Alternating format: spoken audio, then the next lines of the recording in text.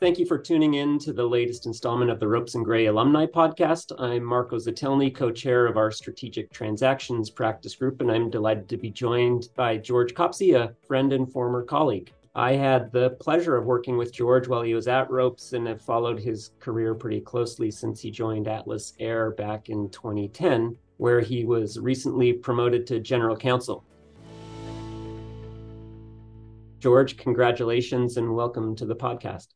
Oh, thank you so much for that kind intro. I think the pleasure of working together was mine, though, Marko. Let's start by talking about your career path. So how did you land at Atlas? Yeah, I have one of those unusual resumes in today's day and age that I only have had two jobs really, which is Ropes and Gray, and then 13 years at Atlas, which is a long time at one company. My story of how I landed at Atlas is not dissimilar from, I think, a lot of folks who land in-house. I did 5 years at Ropes and Gray and loved the firm work I was doing. And Atlas was a client of the firm's. And that's how I was introduced to Atlas. Not sure I had general counsel in mind right at that time, but at least it was the size of a company where I felt like, there was room to move up the ladder. And I think sort of the stars aligned. I remember when the move happened, you were definitely taking advantage of your practice at Ropes and Gray, being principally a public company securities lawyer. But you were moving into a client that was very heavily regulated, being, in the air travel industry. How did you think your skills were going to transfer? I love, like a lot of us did, diving into the business of our clients. And look, you can have a fun career in anything. And I think to me, aviation was just like a fun plus. It was like, oh, cool. And I get to learn and touch and feel airplanes. Like that sounds fun.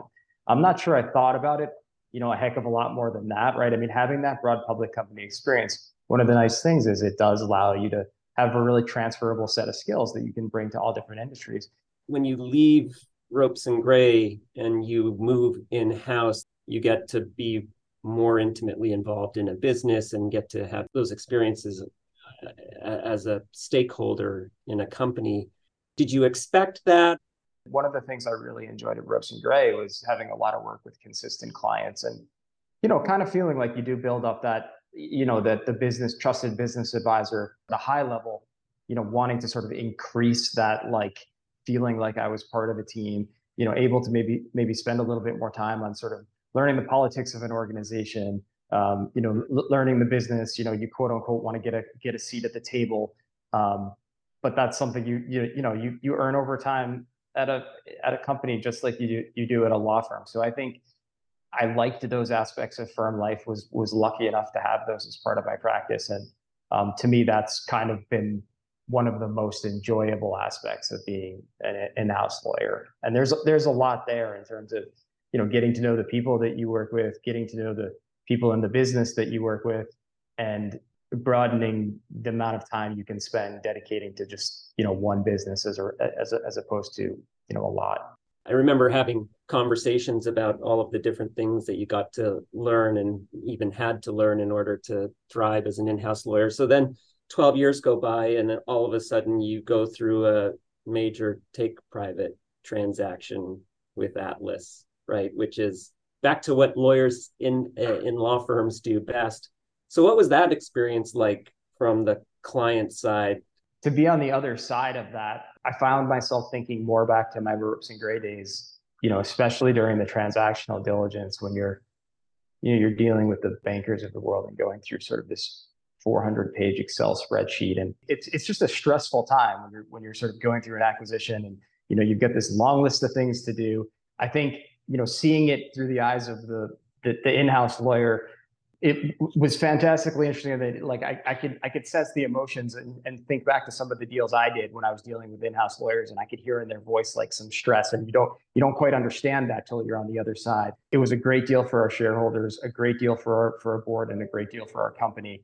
So to be involved in a successful go private like that, especially at a time when the credit markets were crunching a little bit, was really a great experience. Mm-hmm. The other thing that I'd say was fun on that was, if you've been at a company for 13 years, you tend to know the business pretty well. So it really allows you to not only sort of like focus diligence, but like to do a lot of it yourself, as opposed to sort of like farming out the diligence to a lot of different like people within the company. You can sort of be the tip of the spear and sort of manage it because you know the level of detail that's sort of appropriate that folks will want, and then like dive in. But having been at Atlas for 13 years, it was a nice opportunity to show your understanding of the business and have the legal team sort of show their understanding of the business to your new prospective owners too. Okay, so now you're private. How have things changed as a private company, and maybe in particular since you've become GC? How do you compare it to being a public company? I think life is a series of incremental evolutions, and this is one. I don't view it as a sea change. There's a lot of things that are the same as when we were a public company, but there's a lot of things that are different too. From the board perspective, it's very different working with a private equity board than a public company board. But ironically, after 12 years, I think I am very well suited at this stage of my career to be the general counsel of a private company, because I've always been a very much in the weeds lawyer that likes to be very much involved in the business, likes to be involved in all of the transactions. Mm-hmm. And, that's what a private equity board is, particularly interested in. They want to hear about that stuff. They want somebody in the room that is close to the business. So, I think that part has been fun for me. I really like that engagement. Do you have a typical day in the life? Like, is it different every day? Now, how much of your job typically would you say this is still George being a lawyer versus having to branch out into things beyond what would typically be something you'd think about as a lawyer's job? I think it's pretty cool how the role of the lawyer has evolved at companies into something that's really beyond sort of a definable, in one sentence sort of role. We really do try to pitch in, wherever the needs are of the day or the needs of the week or the needs of the month or the year. If I look at a year, I could say, okay, I spent that year sort of like with a key focus on, maybe one or two or three or four sort of major initiatives.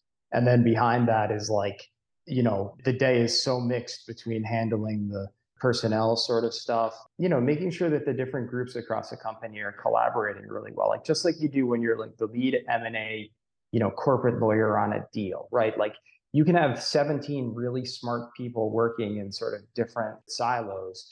Mm-hmm. But if you don't have somebody sort of quarterbacking all of that work, and have the broader perspective on what the objective of the deal or the business is, you can sort of end up doing a lot of work that isn't all that useful. So I really like that quarterbacking role. And I find a lot of my time is sort of dedicated to that sort of, quarterbacking skill that you really do learn is like, a corporate generalist at a firm. And that translates really well to any sort of project that you're managing in-house, whether it's, one of the big ones or one of the small ones.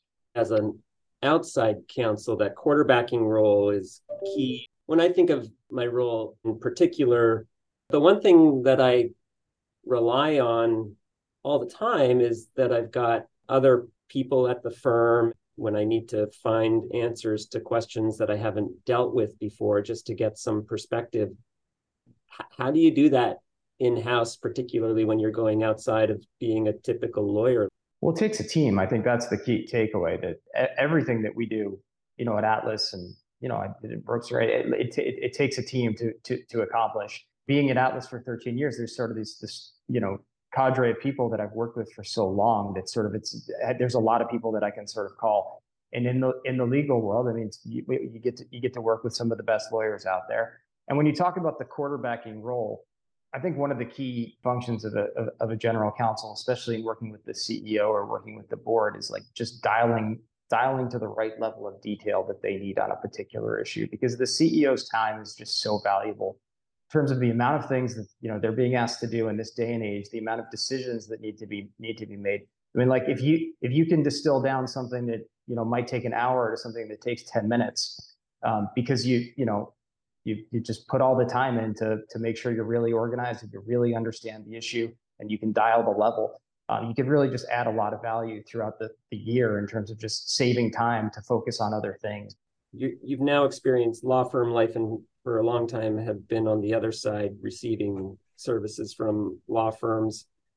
When you think about young associates coming up the ranks, what do you think that they should know from the in-house perspective? What advice would you have for them as they grow as young lawyers?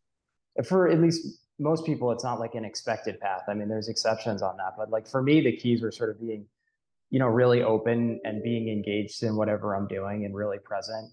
And, also just being sort of grateful for the opportunities that we have as lawyers to be working on these, really, really large and interesting transactions. I mean, it can be a lot of work, obviously, but it's pretty fun when you think about a lot of the things that you get to do right away as a young lawyer. And I think just taking in as much as you can is good. And obviously finding, good mentors is really key. But from an in-house perspective, I think feeling like comfortable picking up the phone and calling, that's more valuable than anyone sort of realizes, especially when you're more junior. I don't care if it's a first year associate or like a partner, or like I'd like to hear from our lawyers, right? Like, and I'm always happy to take a call and spend 5 minutes chatting with somebody. And I think when I was a junior lawyer, there was some intimidation there, like in terms of like calling the client. Like, oh my gosh, am I going to like interact with the client or talk to the client? Like, we're just people, and most of the time we're in awe of you as like the in-house lawyers. So when you sort of flip that mindset and just right away feel comfortable doing that interaction, you also build up a bit of a rapport. That's great advice. We talked a little bit about mentors, George, and I know that being at Atlas for 13 years, you've had a number of them of real importance to your career. Tell us a little bit about your experience with mentors, and in particular at Atlas. There's been so many, but the most key mentor to really mention is, Adam Kokas was our general counsel for 12 years before I took over the role. Was just a key mentor in my life, but more than that, a true friend. And he was a valuable member of the Ropes and Gray community. As the Ropes and Gray community knows, his unexpected passing at a way too early age, really touched everyone at Atlas in a way that you don't. There's no real words to describe this, but I think in all of the opportunities and good things that I've seen at Atlas Air, what happened to Adam touched me in a way that is not really describable, but does make me thankful and grateful for every single day, because he lived so well, touched so many lives, and was just such an impact. And his passing was just so unfortunate, and he was just a wonderful mentor. So I would just recognize Adam for a moment. Yeah, thanks for sharing that. I mean, sticking to the advice column. So somebody's thinking about or considering a move in-house. What would you say to them?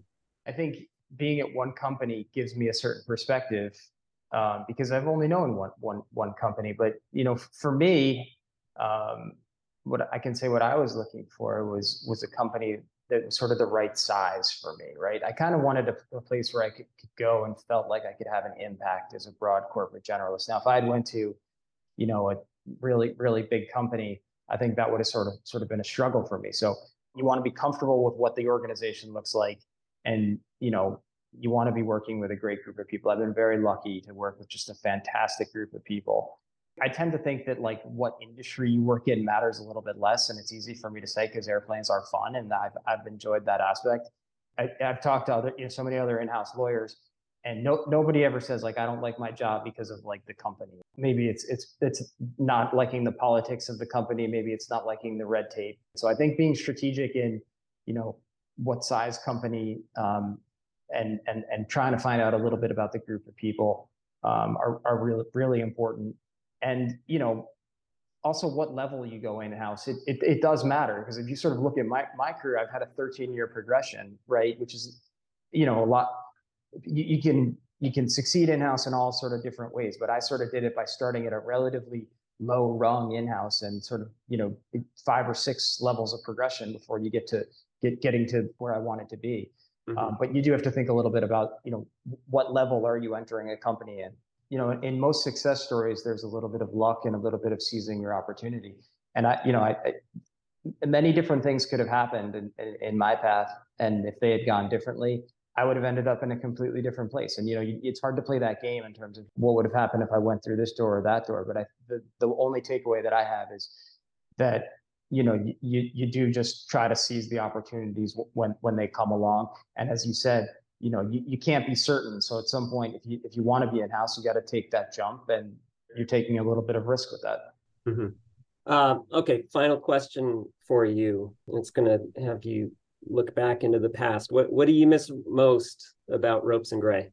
Well, there's so many things because I really do miss a lot of things about working at Ropes and Gray. I mean, I really loved the culture of the firm. I mean, there were just so many great and interesting people that you got to know and you got to interact with on a daily basis.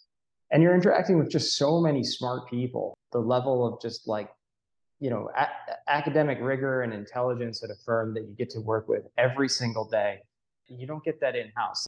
There's a certain amount of excitement too that just comes from walking into a big law firm that maybe you don't feel that when you're there, but when you leave it, you do miss it. I miss the people. I miss the culture. I do miss like the academic sometimes nature behind the scenes of like really drilling into an issue with some of the smartest people on that issue, and being able to get into depth in it. There was just so many great colleagues and sort of like the personal like friendships and interactions that were built up too. I certainly miss all of that as well. One of the best things about my career is getting to work with people like you as your career grows, and we watch that from the outside now that you're at Atlas. George, thanks for joining me today. It's always a treat to reconnect, and I know that our alumni community will appreciate the chance to hear about your experiences while at Atlas and at Ropes and Gray. So for all of our alumni out there, please visit the alumni website at alumni.ropesgray.com to stay up to date on our alumni and get the latest news about the firm and our lawyers. And thanks for listening.